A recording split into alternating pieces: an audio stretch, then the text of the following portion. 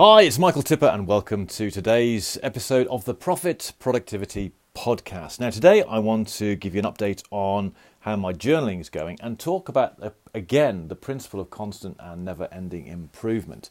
So over the last week or so I have focused on getting back into journaling properly because I had let that slip and I felt that that was a key factor that was behind me not developing my skills because I wasn't tracking what was going on.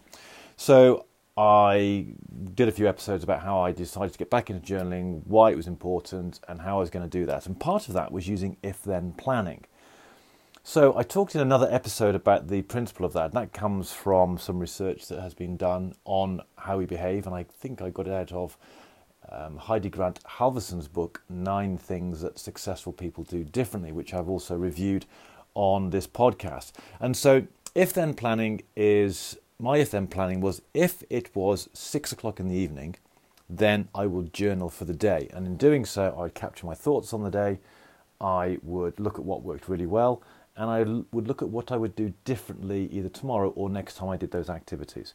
So that was the principle. And that's been working really, really well, to the point where I put in an episode a couple of days ago that automatically, without even thinking about it, at around about 6 o'clock in the evening, I suddenly think, right, I've got to get the journal out and start writing. And that's how powerful that's been. So I've been really impressed with it. Now, yesterday, my working day was slightly different. So it was a Friday, so I took a half day. So I just worked in the morning. Then in the afternoon, I had some social activities planned.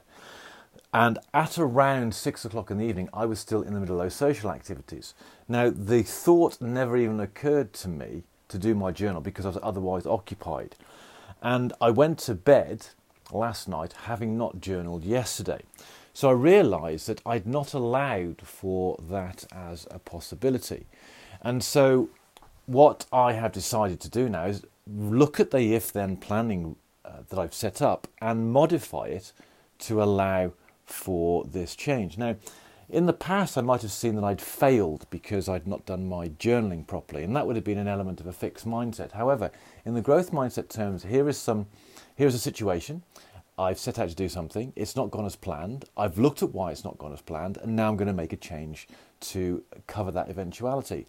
And that's part of this constant and never-ending improvement cycle about getting better and better and better in small chunks, marginal gains.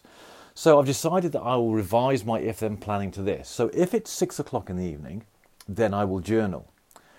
And if I go to bed having not journaled at 6 o'clock for whatever reason, then I will journal before I go to sleep.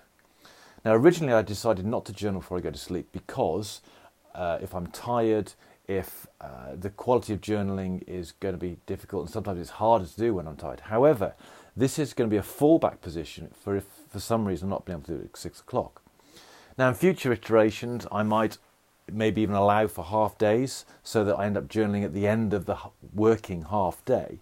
But for now, I'm going to try this second iteration of my if-then planning and see how that works.